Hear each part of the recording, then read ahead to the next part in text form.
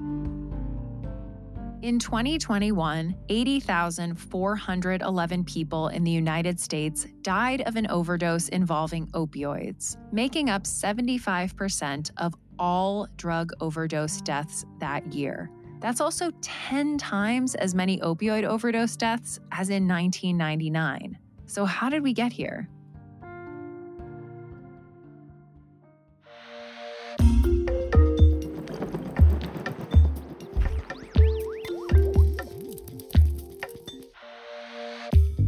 Welcome to Tiny Matters. I'm Sam Jones, and I'm joined by my co-host, Deboki Chakravarti. In today's episode, Sam and I are taking on an intense, misunderstood, often controversial topic, opioids, which includes drugs like oxycodone, heroin, and fentanyl.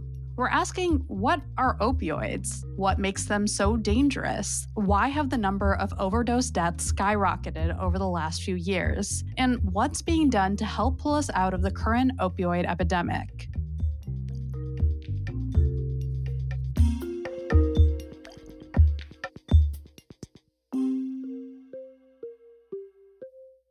We'll start with opioids themselves. Maybe you've heard both the term opiate and opioid. They're often used interchangeably, but opiates technically refers to natural opioids like morphine. Opioids is an all-encompassing term that refers to all natural, semi-synthetic, and synthetic opioids, including drugs like fentanyl. Although opioids vary in terms of potency and method of delivery, for example, a pill versus an injection, they all work the same way. Opioids mimic endorphins, which are pain-relieving chemicals that your body naturally produces. I feel like we've all heard about and probably experienced that endorphin high after exercise. When you take an opioid, it gets into your bloodstream and heads to your nervous system, binding to opioid receptors on cells in your brain, spinal cord, and other parts of your body. This blocks the release of chemicals called neurotransmitters that would normally alert your brain to the fact that you're in pain. I think we can all agree that being in pain is terrible, and opioids are incredible at relieving pain. But here's the thing. They also make you feel happy, even euphoric, and this is where things get dangerous. So opioids cause your brain to release dopamine, which is a neurotransmitter produced when we expect or experience a reward, like when we eat some food that we love or get amazing news. And typically, dopamine levels are kept in check by another neurotransmitter called gamma-aminobutyric acid, or GABA. But opioids block GABA release. So dopamine levels go unregulated, and we get hooked on that feeling of euphoria. In other words, we become addicted to it. And opioid tolerance can increase fast. So a person will need to take more and more of the drug to feel the same effects. In the case of an opioid overdose, a person will experience intense drowsiness, have trouble speaking, and their breathing and heart rate will become dangerously slow or even stop. So how did opioids become so pervasive? Well, they've actually been around for thousands of years, since the beginnings of human civilization. It all started with opium, which is a mix of chemicals in the milky fluid of the opium poppy, which some historians say may have even been used as anesthesia during surgery in ancient Greece and Egypt. And the power of opium went far beyond surgery. In the 18th century, British traders began importing opium to China from its colonies in India, which led to a rapid rise in addiction. In 1796, China completely banned opium, but British traders continued smuggling it into the country. We're condensing a lot of complex history here, but these tensions led to the First and Second Opium Wars, which resulted in the British colonization of Hong Kong in the 19th century. So opium was a big deal, and it was an object of scientific curiosity as well. In 1803, a German chemist named Frederick Serturner discovered a chemical in opium that was more powerful on its own than as part of that opium mixture. He called it morphium, but we know it now as morphine. When he first made his discovery, Serturner thought that morphine would actually lower the risk for addiction because its strength meant that you'd need less of it to get the same effects as opium. But that turned out to not be the case, and Serturner actually became addicted to morphine in the process of doing his research. He sounded the alarm, but people didn't listen.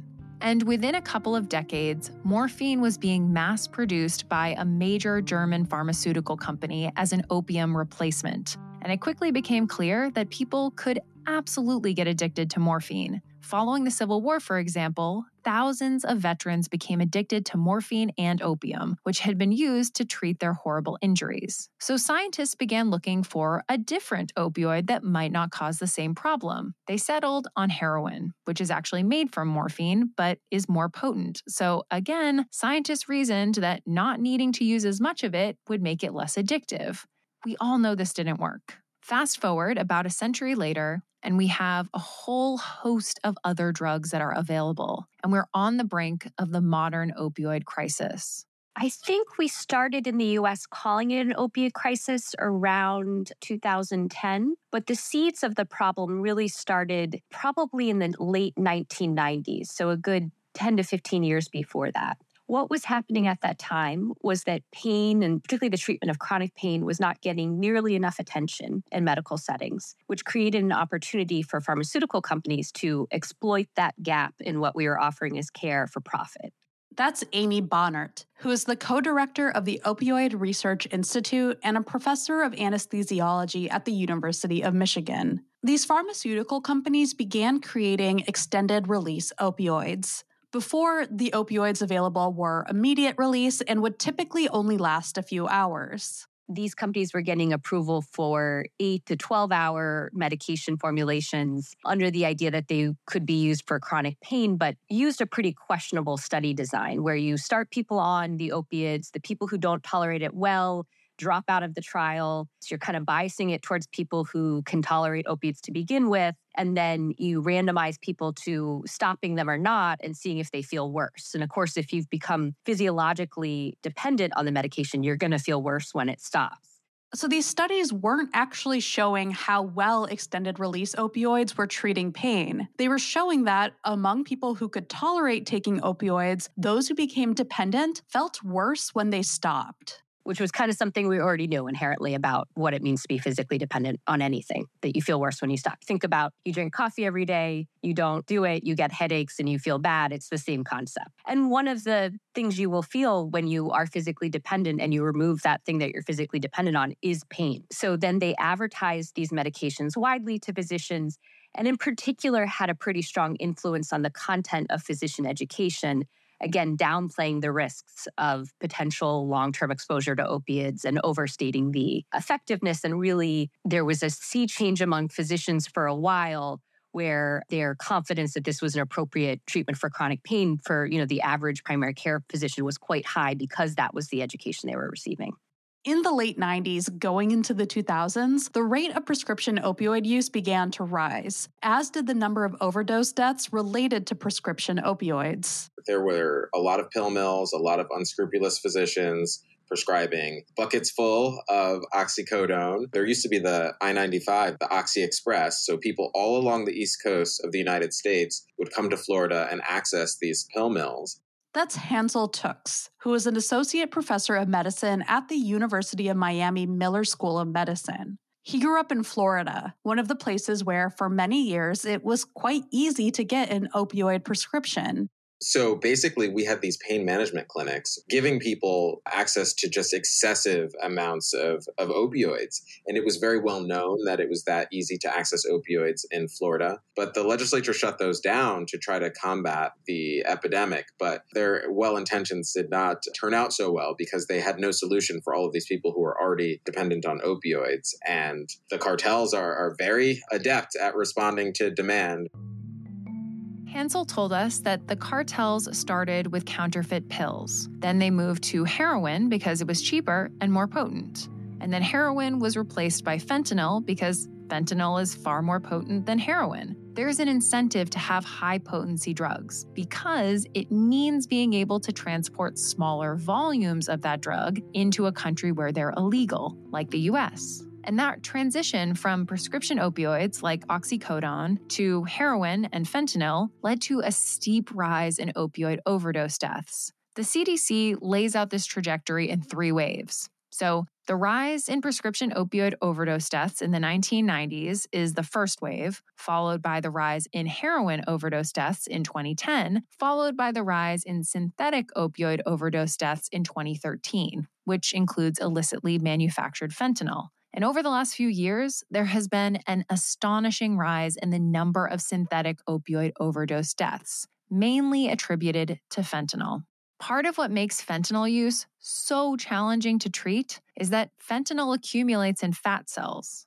So even though it has a very short half-life, it lingers for days, which complicates starting Suboxone, which complicates starting life-saving medications for opioid use disorder, because the fentanyl is still on board, and you can cause something called precipitated withdrawal, or as my patients call it, precip, where you basically start the Suboxone too early and put yourself into opioid withdrawal.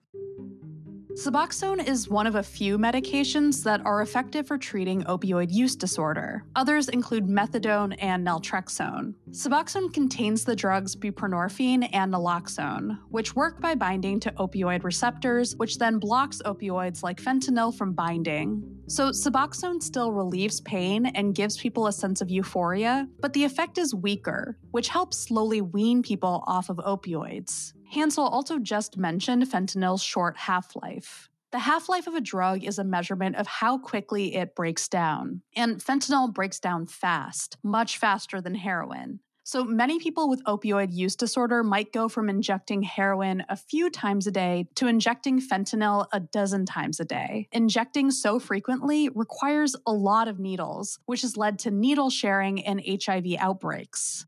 We've had multiple HIV outbreaks in this country since fentanyl occurred. The first was Scott County, Indiana. That's when Vice President, then Governor Mike Pence, authorized needle exchange in Indiana. Needle exchange programs, also often referred to as syringe exchange programs, provide drug users access to sterile needles and syringes and facilitate safe disposal of them as well. Hansel's the founder of the first legal syringe services program in the state of Florida, called the Idea Exchange. The work he does centers around harm reduction, which syringe exchange programs are part of. Harm reduction is a philosophy of meeting people who use drugs where they are, both physically, meeting people where they're at, as well as mentally. So respecting their autonomy and their right to self-determination. It has been around for decades. One of the fundamental tools of harm reduction is syringe services programs, otherwise known as needle exchange. And those are locations where people can access new injection equipment to combat the spread of infectious diseases. But in the modern overdose crisis, they have expanded to naloxone distribution. So people who inject drugs are the first responders there to revive their loved ones if they have an accidental overdose. And now harm reduction programs do a lot of medical care as well, including HIV and hepatitis C testing, treatment, and prevention. You've probably heard of naloxone before, but maybe by one of its brand names, Narcan. Narcan is a simple nasal spray that reverses an opioid overdose. It does this by knocking the opioids out of opioid receptors and then blocking any remaining circulating opioids from binding. The reversal is incredibly fast, but temporary. Narcan only works in the body for 30 to 90 minutes, so whoever is on the scene should still immediately call 911 in case further medical attention is needed. Anyone is able to carry Narcan, and that has already saved so many lives. And Hansel also reminded us that most states have Good Samaritan laws, which protects you from arrest, charge, or prosecution for drug possession or paraphernalia when individuals who are experiencing or witnessing an overdose summon emergency services. Just to play devil's advocate for people who might be listening and thinking, but we're in an opioid overdose epidemic, an opioid crisis. Why would we be doing things that could help people continue to take opioids? What would you say? Yeah, so I spent 10 years advocating for the legalization of harm reduction programs in Florida. And I think initially I was asked the question of whether or not providing syringes was facilitating substance use. And what I would say is that people are going to use substances regardless of whether or not they have a safe syringe to use. So we have to meet people where they are and take that opportunity for engagement, take that opportunity for love, because above all, harm reduction is love, and meet people where they are. In syringe exchange programs, we're able to meet people, give them syringes. If they are interested in testing, we're able to get people into HIV care, hepatitis C care. It just opens up an array of possibilities in terms of all of the services that we can provide for people who are struggling with substance use disorder. And if they choose to go into recovery, how amazing is it that so many syringe services programs now have telehealth, and a provider such as myself can hop on the screen and provide that access to life-saving treatment. It's really just opening the door for a community that has had every single door closed on them, because we know that the stigmatization of people who inject drugs is profound in society, amongst other people who use substances, amongst other communities that have HIV. I mean, my patients, my folks, the people that I take care of have really complicated, challenging lives. And I believe that the Idea Exchange, where they're able to access syringes, is the one place in this city where they are not judged, they do not feel stigmatized. And I mean, we have people who work at the Idea Exchange, which is part of the University of Miami, who were once unhoused and used our program. And to have them with their University of Miami badges now is probably other than the decrease in the number of preventable overdose deaths in Miami-Dade County, which we have seen, having those peers, those people with lived experience who have used our program, now working at our program, sharing their recovery journey, is just such a powerful testament to the power of harm reduction programs. You just touched on this, but I'm wondering if we could talk a little bit more about what harm reduction for opiate use looks like. Harm reduction for opioid use is very complicated in this country right now.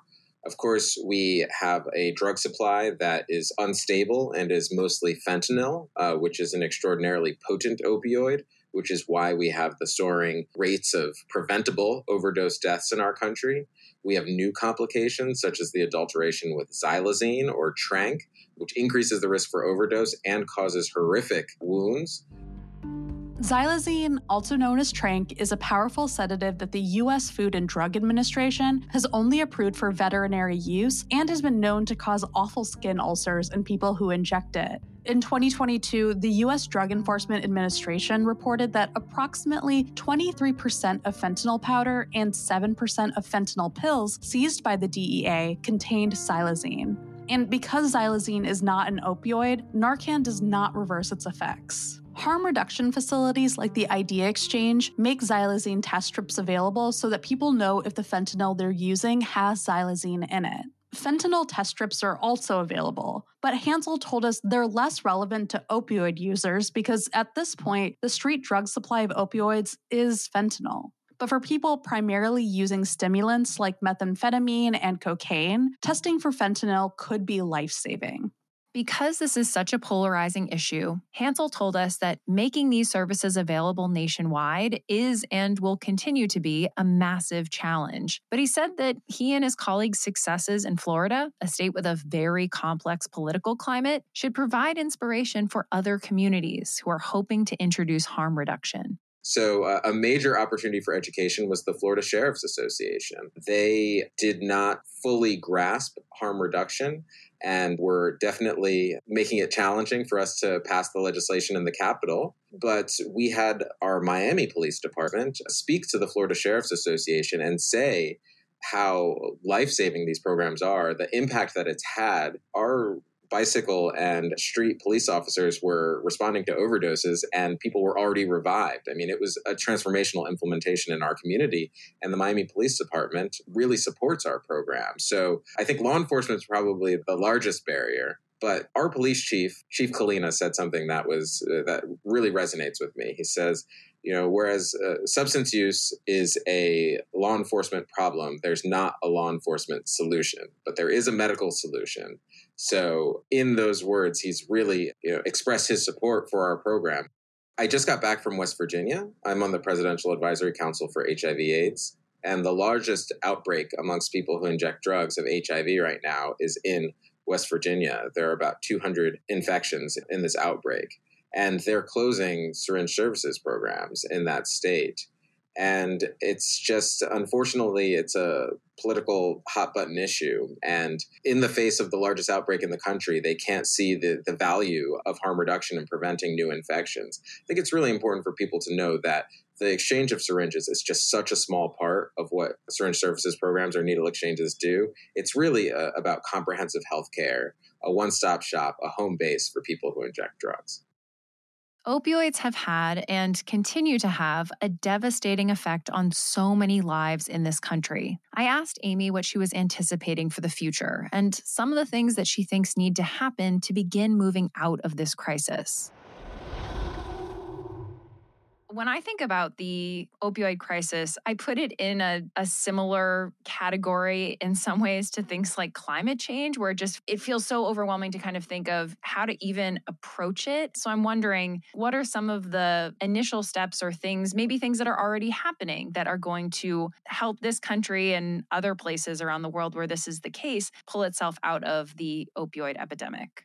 I think an encouraging thing about working in this area is we actually have a lot of tools that we know can help reduce the opioid crisis problem. So primary prevention, really there's two key aspects of that. There's increased youth prevention. And a nice thing is that for doing, say, prevention programs in schools, there's a lot of evidence that there's pretty general effects. So what you do to prevent smoking also helps to prevent opioid misuse, also helps prevent depression, and so on. And the other thing is continuing to improve opiate prescribing to try and make it safer, and also to develop more pain treatments and to improve access to pain treatments that work. So, for example, we know that physical therapy can be a really useful treatment for pain, but a lot of people have trouble accessing it. And if we could improve access to that, it makes it easier to get someone the pain treatment they need in a way that isn't just pulling out a prescription pad. The next thing is medications for opioid use disorder. So for people who have developed an addiction to opiates,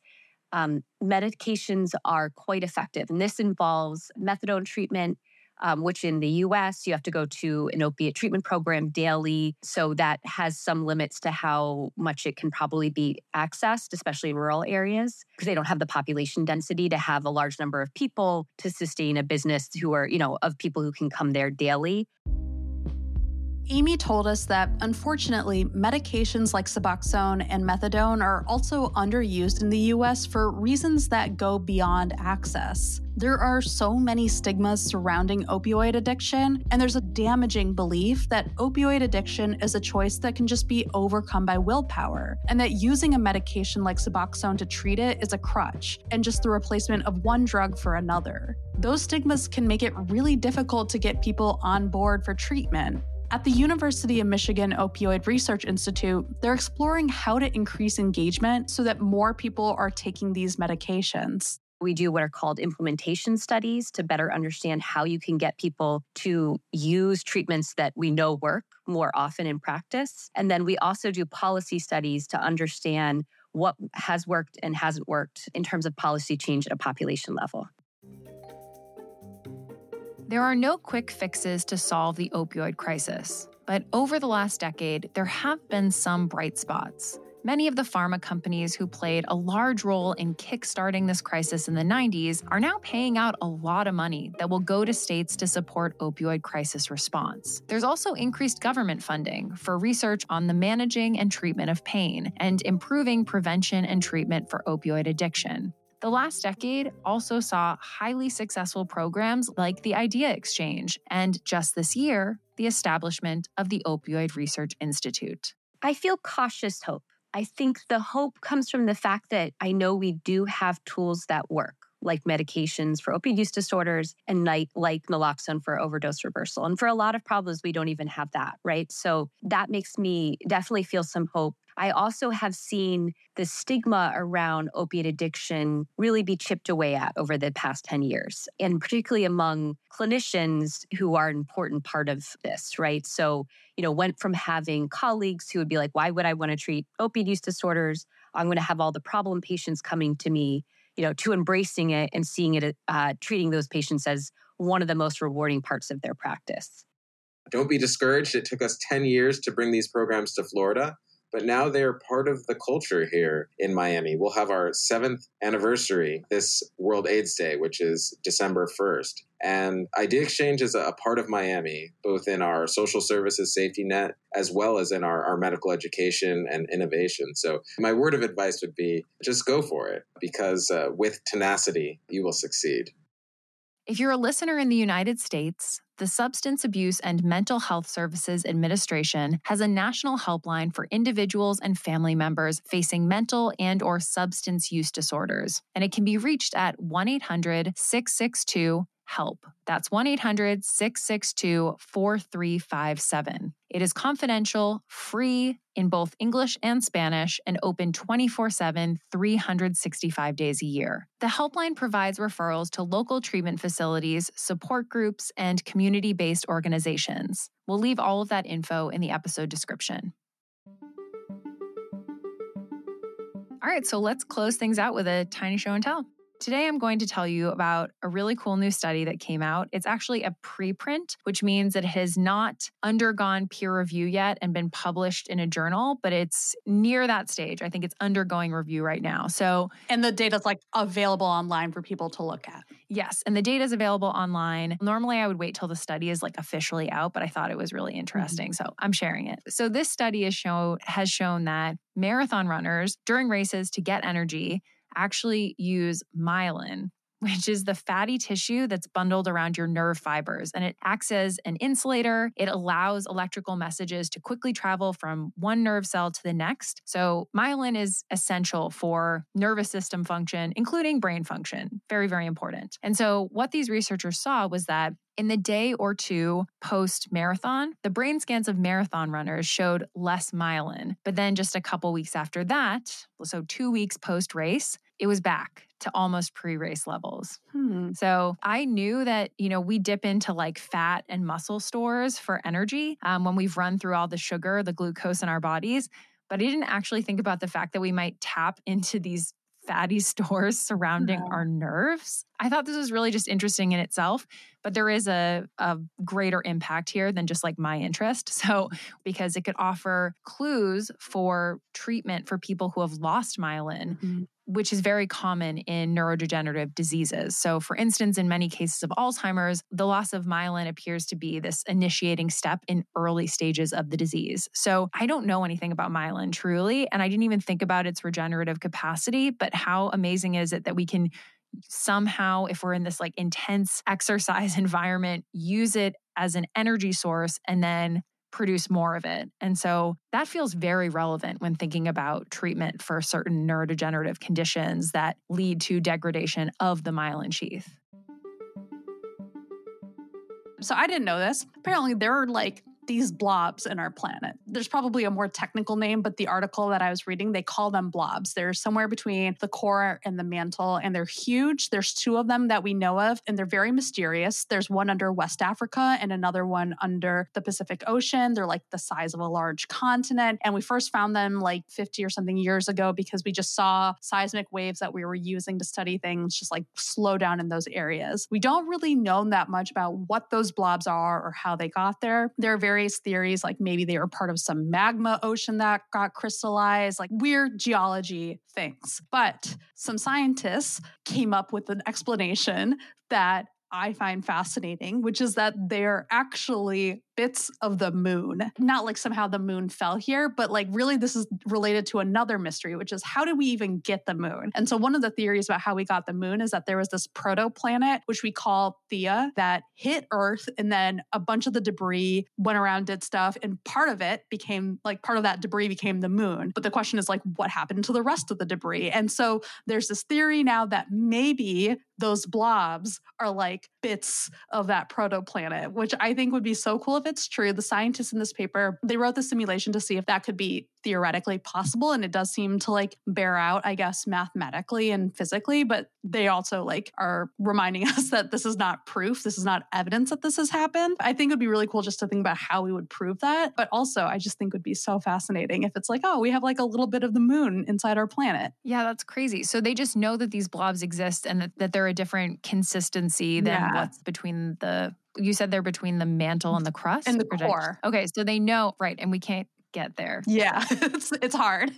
So we just got to use those waves to be able to study it. Like that's how we learn what things are down there. That's really cool. Mhm. That'd be kind of fun. Yeah. Awesome. Thanks, Spooky. Yeah. Thanks for tuning in to this week's episode of Tiny Matters, a production of the American Chemical Society. This week's script was written by Sam, who is also our executive producer, and was edited by me and by Michael David. It was fact-checked by Michelle Boucher. The Tiny Matters theme and episode sound design are by Michael Simonelli and the Charts and Leisure team. Thanks so much to Amy Bonnert and Hansel Tooks. If you haven't rated and reviewed Tiny Matters, please do. We're trying to grow. That really helps us. If you want another way to support us and you want to look cool drinking your morning cup of coffee or tea or juice or water, whatever, we've left a link to our Tiny Matters coffee mug. You can find me on social at SamJScience. And you can find me at Okie Dokie Bokie. See you next time.